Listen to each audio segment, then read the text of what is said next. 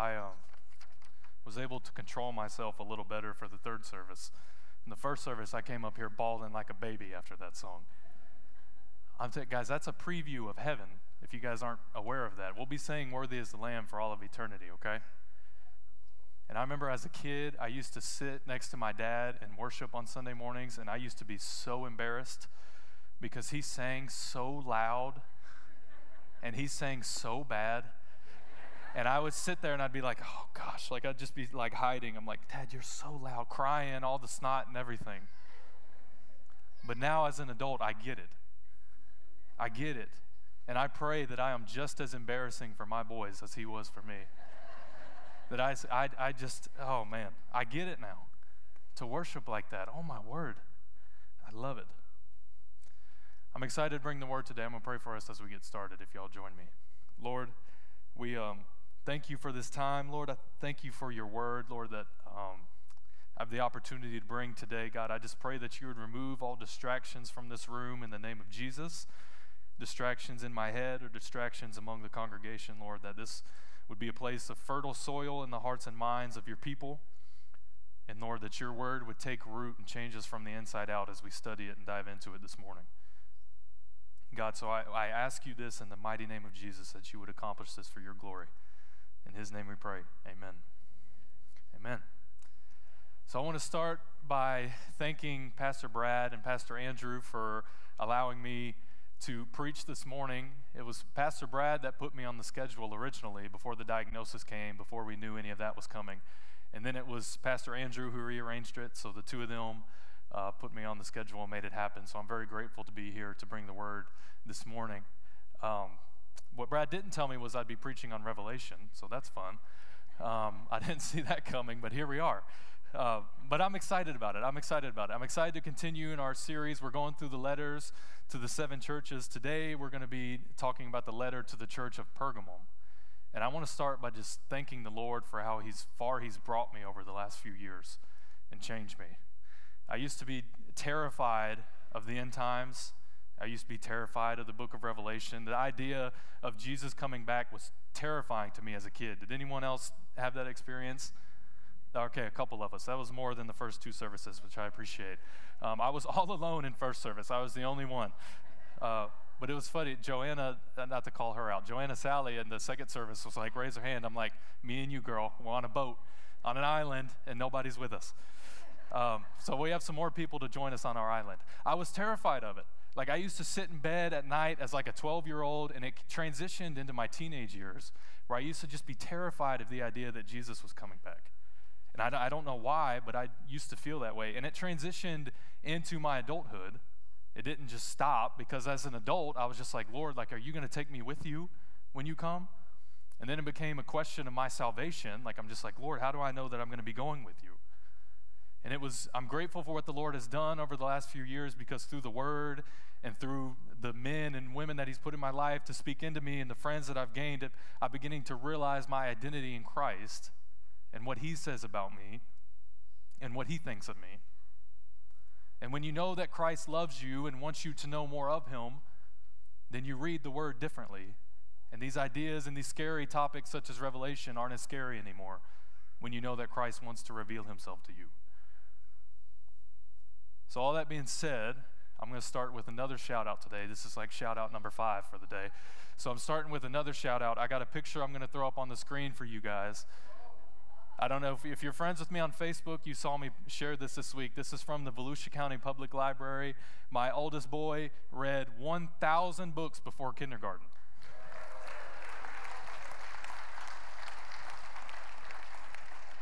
And Laney and I are accepting that applause on his behalf because he can't read. So Laney and I read 1,000 books with him before kindergarten. But goodness gracious, I'm so proud of that dude. And the reason we read is because this dude loves to read. He is not like his father in any manner possible. Dude loves to read, and we used to read the same book over and over and over again, and about 1,000 times. So I start by saying this. There is no greater feeling in the world than being proud of your kids. Amen? All my parents and grandparents out there, there's no better feeling. And I shared this at the Way on Wednesday. It's a hard transition because I used to have 2 babies.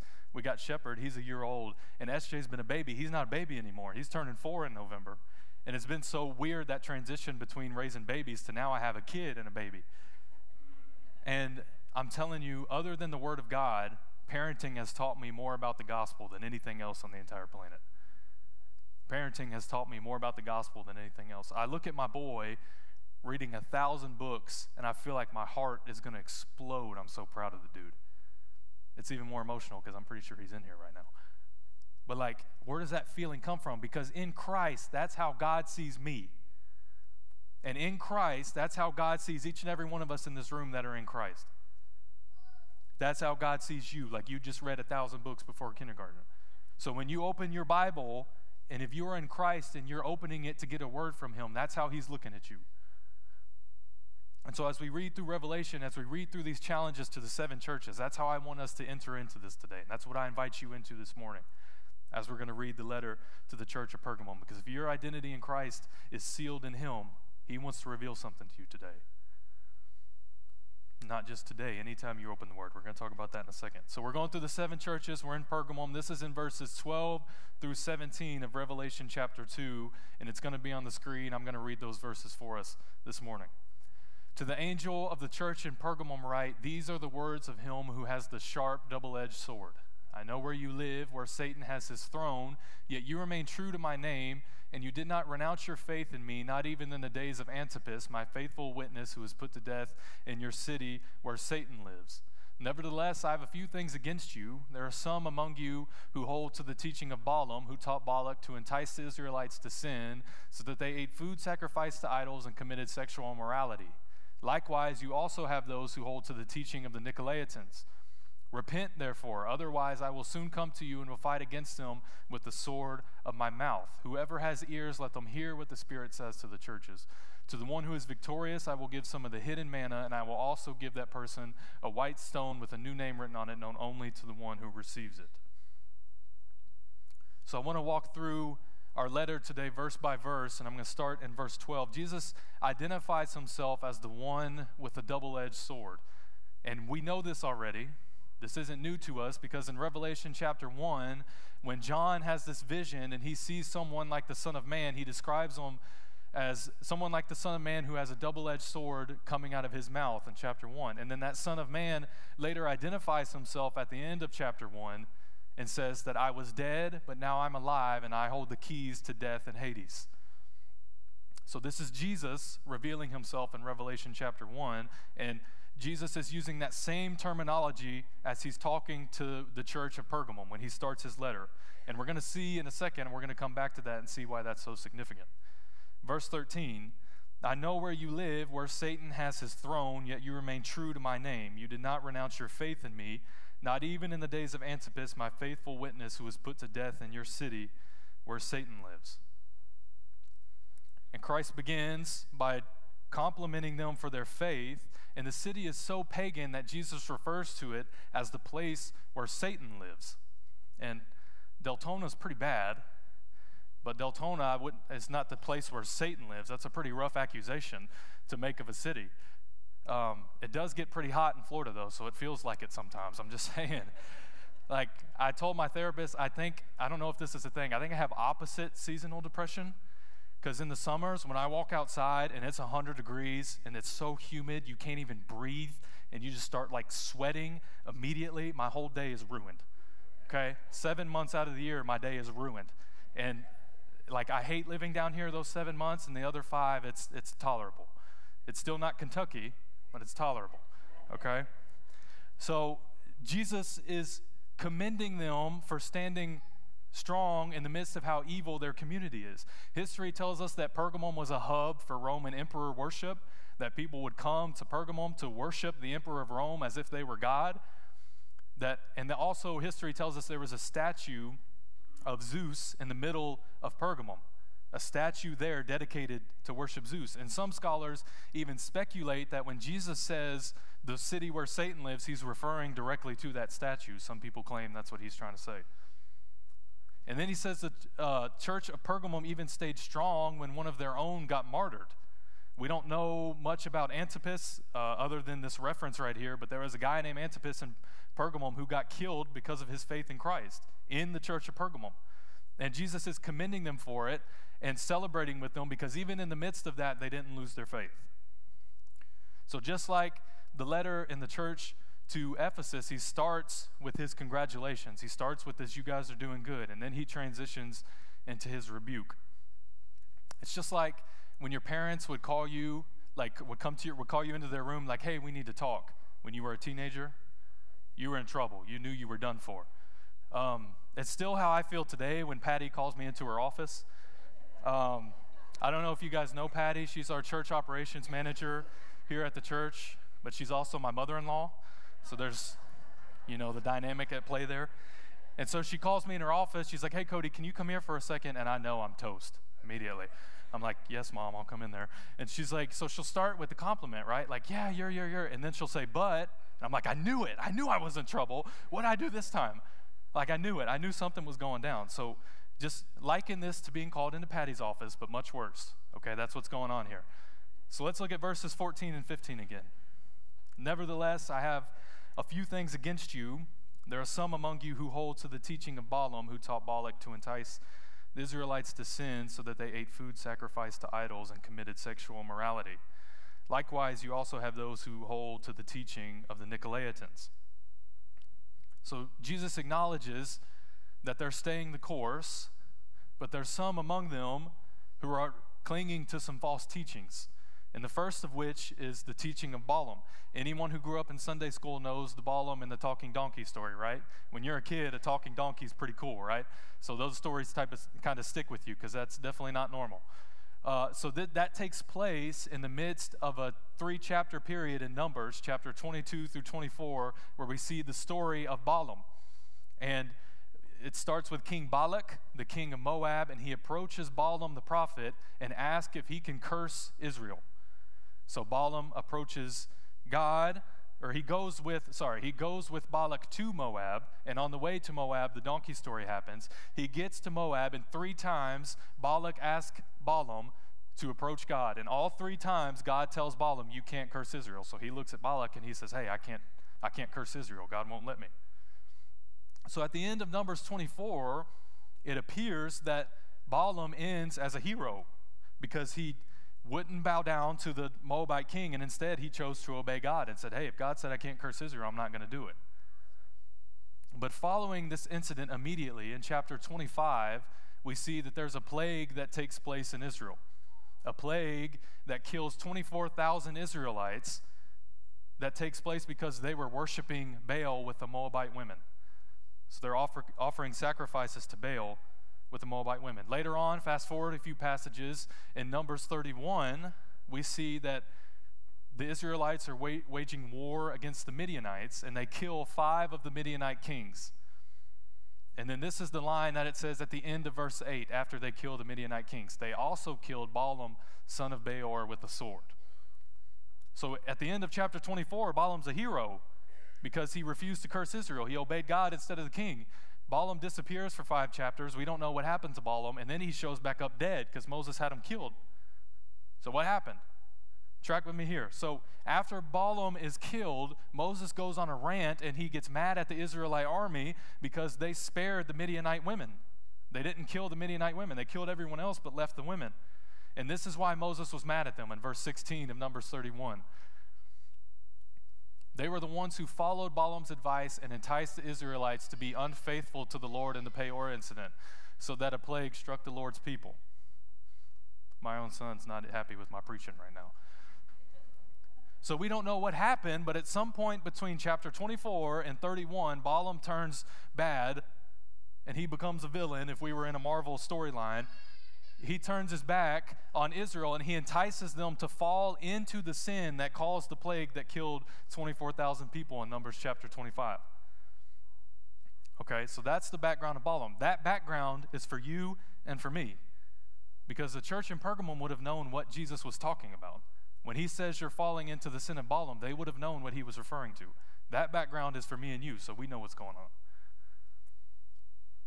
When Jesus condemns them for following the teachings of Balaam, he transitions into following the teachings of the Nicolaitans. He says, you guys are following the Nicolaitans. Pastor Andrew mentioned the Nicolaitans 2 weeks ago in the letter to Ephesus, but in the letter to Ephesus, it was different. Christ congratulated the Ephesian church because they hated the teachings of the Nicolaitans. So he congratulates them for that. In Pergamum, it's the opposite situation. He's condemning them because they follow the teachings of the Nicolaitans. And in the early church history, they wrote letters about what the Nicolaitans were. They documented it. And the Nicolaitans were a sexually immoral group. They were overindulgent. They told you to just do anything with your body and follow and do whatever you want. And just as Balaam taught Israel to fall into this sin, Jesus is likening the two things. That's why in the NIV it translates verse 15, it says, likewise, you follow the teachings of the Nicolaitans. He's comparing the two. So Jesus directly calls out all their false teachings, and then he follows up with this in verse 16 and 17. Repent, therefore, otherwise I will soon come to you and will fight against you. Whoever has ears, let them hear what the Spirit says to the churches. To the one who is victorious, I will give some of the hidden manna, and I will also give that person a white stone with a new name written on it, known only to the one who receives it. As I read and studied this letter, this is what stuck out the most to me, because remember, we mentioned the sword earlier, and here it comes back up again in verse 16, when Christ says that he's going to wage war with the sword of his mouth. And this isn't a new allegory that we see in Scripture. This is all throughout Scripture. Hebrews chapter 4:12 is a very popular verse many of you might know. The word of God is alive and active, sharper than any double-edged sword. It penetrates even to dividing soul and spirit, joints and marrow, and it judges the thoughts and attitudes of the heart. And that's not the only reference to it. In Isaiah 11:4, he prophesies about the root of Jesse that we know is Christ, and he says he will strike the earth with the rod of his mouth. Later on in Isaiah, he's talking about in the past tense when the Lord called him to prophesy. He said, he made my mouth like a sharpened sword. And it keeps going. In Hosea chapter 6, verse 5, Hosea is prophesying. And this is what God says to Israel through Hosea. Therefore, I cut you in pieces with my prophets. I killed you with the words of my mouth. And then my judgments go forth like the sun. It's so interesting to me that the terminology of the Word of God being a sword is all throughout Scripture.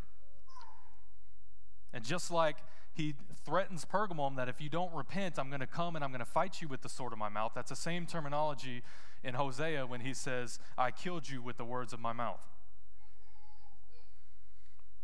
In 2 Thessalonians 2:8, Paul says, in the last day, the lawless one will be revealed, whom the Lord Jesus will overthrow with the breath of his mouth and destroy by the splendor of his coming. But by far the one that struck me the most was the one in Hosea, as I'm studying all these different passages. These people were alive, but yet God said that he killed them with the sword of his mouth. So what does that mean? How does that make sense? For those in Israel who were listening to the words of Hosea who would not repent, this sealed their eternal destiny. As God prophesies to them with the sword and says, repent, and they choose to harden their hearts, and it's like, all right, well, there's your warning. There was my sword coming at you, and you're rejecting it. But for those who would repent, it brought them life. Remember what Christ said after he was going to fight Pergamum with the sword? He said, those who have ears, let them hear. And that is why Scripture is such a big deal for us as believers. That's why Scripture is such a big deal for us here at DAC. Because the Word of God afflicts us in our comfortability and in our flesh, but it uplifts us when we need encouragement. The same Word that convicted me and caused me to repent of my sin is the same Word that encourages me on my hardest days when I don't know what the heck I'm going to do. That's the same Word doing both of those things. And that's why I've always been so blown away by John's description of Jesus in the first chapter of the Gospel of John. Verse 14. And we have seen his glory, the glory of the one and only Son who came from the Father, full of grace and truth. Jesus is full of grace and he's full of truth. He is the most gracious and compassionate human being to ever walk the face of the planet, but he is also the standard and the barometer by which we determine truth. And sometimes the truth hurts. And I think it's Luke 6:26. I got more confirmation in DeLand than I did from Andrew in the first service. Pastor Brad's least favorite book in the whole Bible. Y'all have heard him say this, right? Woe to you if everyone speaks well of you. Luke 6:26. Pastor Brad will come up here and preach. He says, that's my least favorite verse in the whole Bible. But you know what he says? I still believe it. He's like, whether I like it or not, it doesn't matter. It's the Word of God, so I believe it. It was 2018 when I moved down here. Lainey and I moved down here. And for the first time in my life, I allowed myself to hang around believers who exhibited grace and truth and allowed them to speak and pour into my life. I'd always rejected people like that before because I wanted people to comfort me in my sin and just tell me I was doing a good job. I started hanging around people like Jared, people like Pastor Andrew, like Pastor Juan, like David Duffy, like Daniel Stringer, like these men in our church who I allowed into my life to speak grace and truth to me. And as I've walked through life with these folks, they've embodied the life of Christ in our friendship. When I've been down, they've lifted me up. They've shown me grace when I've needed to be shown grace, but they've also cut me down and said hard things whenever I needed to be humbled a little bit. Andrew said a lot more hard things than everyone else, but that's beside the point. That's not part of this message. It was 2018 when we moved down here, very shortly after, and I'm sitting here and I'm on that wall, and I'm sitting on the wall where I think that's Nina. It's hard to tell with the lights on. And I'm on the wall, and Pastor Brad is preaching from this chancel, and I heard one of my first Bradisms. There's lots of Bradisms. I heard the first one, well, it's actually Tozer, so it's him quoting Tozer, but it takes the whole Bible to make a whole Christian. Y'all didn't seem very confident in that. I'm going to tell Brad. Takes the whole Bible to make a whole Christian. Pastor Brad says that all the time, and he said that while I was sitting on that pew, and he followed it with this, that we have people sitting in this room who have followed Christ for years and have never read the whole Bible from front to back. And I was sitting in that pew, and I said, he's talking to me. He's talking to me. And so I started a 1-year Bible plan that same day, and roughly 1 year later, finished it. And I've done it multiple times since then. And church, I'm here to tell you that it changed my life.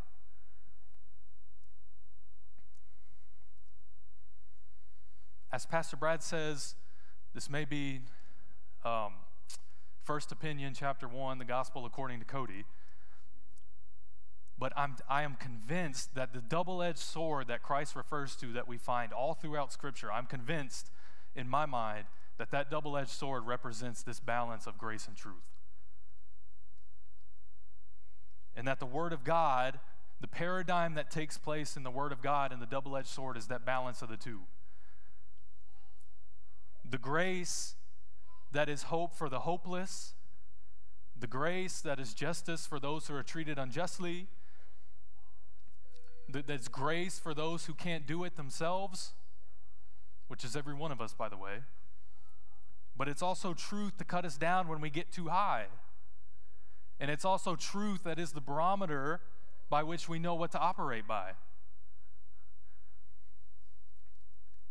And I mentioned a lot of verses about the sword and the word being a sword, but I specifically left one out, and it's in Ephesians 6. Here it is. Take the helmet of salvation and the sword of the Spirit, which is the Word of God. And sometimes that double-edged sword is what we use to fight off the enemy. It's that double-edged sword that we use to defeat Satan, but it's also the double-edged sword that we use to fight against our flesh. Because when you come to Christ, you have a dying flesh that needs to be redeemed, and sometimes you need to fight it with the Word of God. And I'm telling you, something supernatural takes place when you open the Word of God and you let it operate like a scalpel on your heart. Something supernatural takes place when you do that. And I started this message talking about identity. I'll be vulnerable with you guys. I don't mind sharing it. I shared it at Legacy Camp for everyone who was there last summer. This last year or two, I've been journeying through a lot of mental and emotional and spiritual struggles that I've been working through. I started seeing a therapist who works in DeLand. His name is Tim, and he's one of the most phenomenal human beings I've ever met. And God has used that man to change my life. Because I started processing what I'm going through with Tim, and I come to him, and I'm struggling, and I'm a wreck, and I'm going through this, and I'm going through that. And every time, he just came back at me with the Word of God and challenged me. Every single time I brought stuff to him, challenged me to submit myself to the Word of God. That's right. Tell him, Shepherd. And so he challenged me all the time to submit myself to the Word of God. I'd get out of meeting with the session with Tim, and I'd come to work, and I'd be talking with Andrew, and Andrew would give me the same challenges.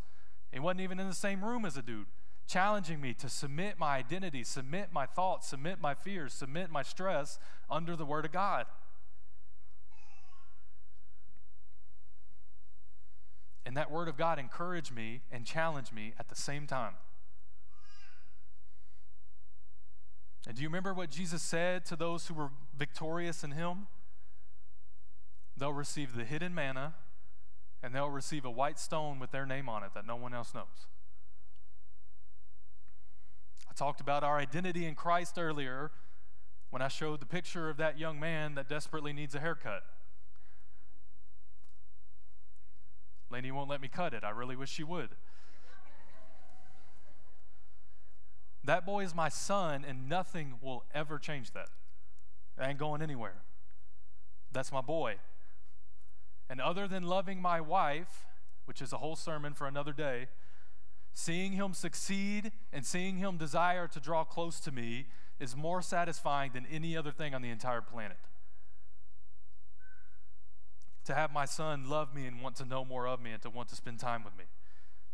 And what Lainey and I have tried to do to the best of our ability is to embody the Word of God in our household and how we raise our boys. And sometimes we suck at it. Just being honest, sometimes we suck at it. And God reminds us of where we need to be. And sometimes we knock it out of the park. We have those parenting wins where we get to celebrate and we get to give God the glory and give Him the praise. Be like, Lord, that really worked out today. Thank God. Thank you. Shepherd slept through the night. Thank you, Lord. Not last night. I'm just saying in general. But we try our hardest to embody this in our household, and sometimes we suck at it. And by we, I mean me, because it's mostly me. Lainey does a much better job than I do at embodying it. But you know what I want my boys to see? I want them to see me fail well. I want my boys to see me fail well. And as much as I want to take the Word of God and have it embodied into them and to lead them and teach them in the Word of God, I want them to see what it looks like for their parents to operate out of the Word of God in everything they do. It's easy for me to rebuke my son with the Word of God and say, hey, buddy, like Jesus says this, and we're going to live like this in our household. How much harder is it for me to rebuke myself with that and hold myself to that standard and let him see me hold myself to that standard? So, church, I challenge us to fail well today as we leave. That there's going to be opportunities in your life, there's things that's going to happen as we leave this room. And this is real life, this room is real life, but this room is not necessarily real life.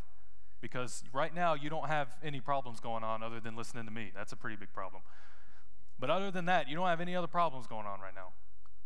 But you're going to as soon as you walk out these doors.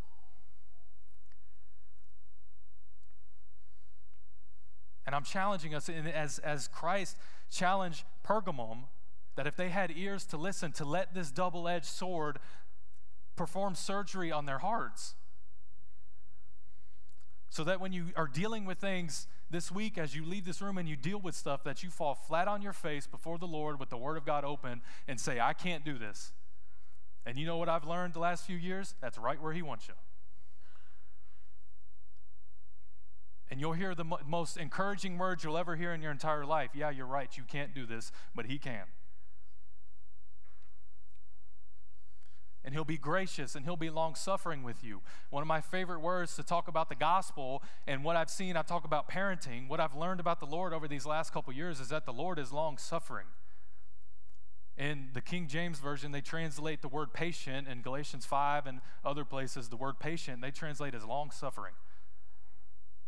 That to be patient is to suffer for a long time. I can guarantee you I've caused the Lord to suffer for a long time putting up with me. But he was willing to do it.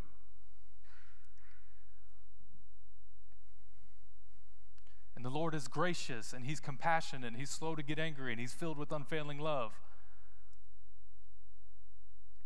But he's also the standard and barometer of truth. And he cuts me down when I get too high sometimes. When I feel like a bad dad sometimes, I might be being a bad dad. That's what our culture doesn't get very well right now. It's like, oh, you're doing a good job. Well, maybe you're not doing a good job. But that's okay. Because in Christ, we can fix that and we can work on that. That's what sanctification is. I just wrote a whole paper on it for my ordination process.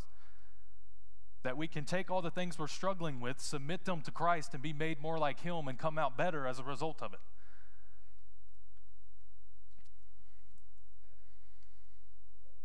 So I just challenge us, church, to get into the Word of God and to not let that sword be what condemns you,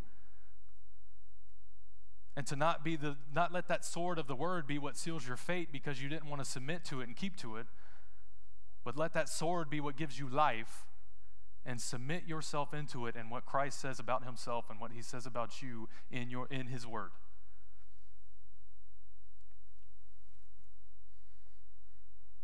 So I'm going to pray for us. Pastor Carly and the team are going to come back up here. But my challenge we issue a lot. Get in the Word. Starting today, because if you wait till tomorrow, it's probably not going to happen. Get in the Word and ask the Lord to perform open heart surgery on you with his Word. That you could have more of him,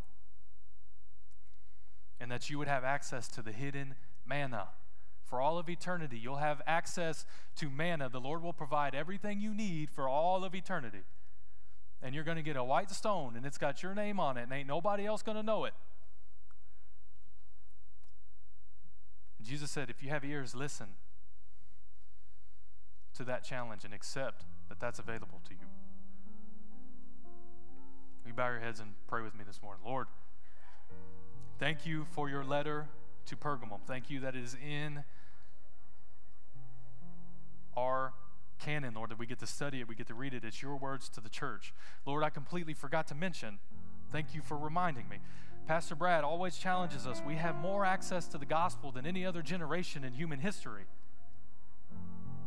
And he challenges us that we're going to be held accountable for it.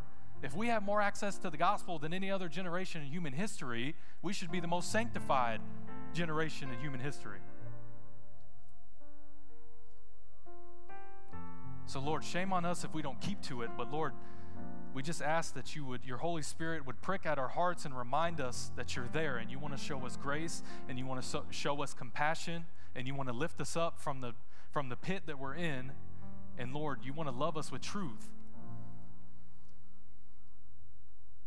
And remind us that you are truth, and you change our lives by your truth. And by acknowledging and accepting your truth, we get access to things we don't deserve. Lord, which is eternity with you, praising and worshiping you, screaming, worthy is the Lamb 100 billion trillion times for all of eternity. Lord, you are worthy. Thank you that you sent your word. Thank you for the letter to Pergamum, and thank you that it reminds us that your word is a sword and that we need it desperately. Jesus, we love you. We pray all this in your name for your glory. Amen.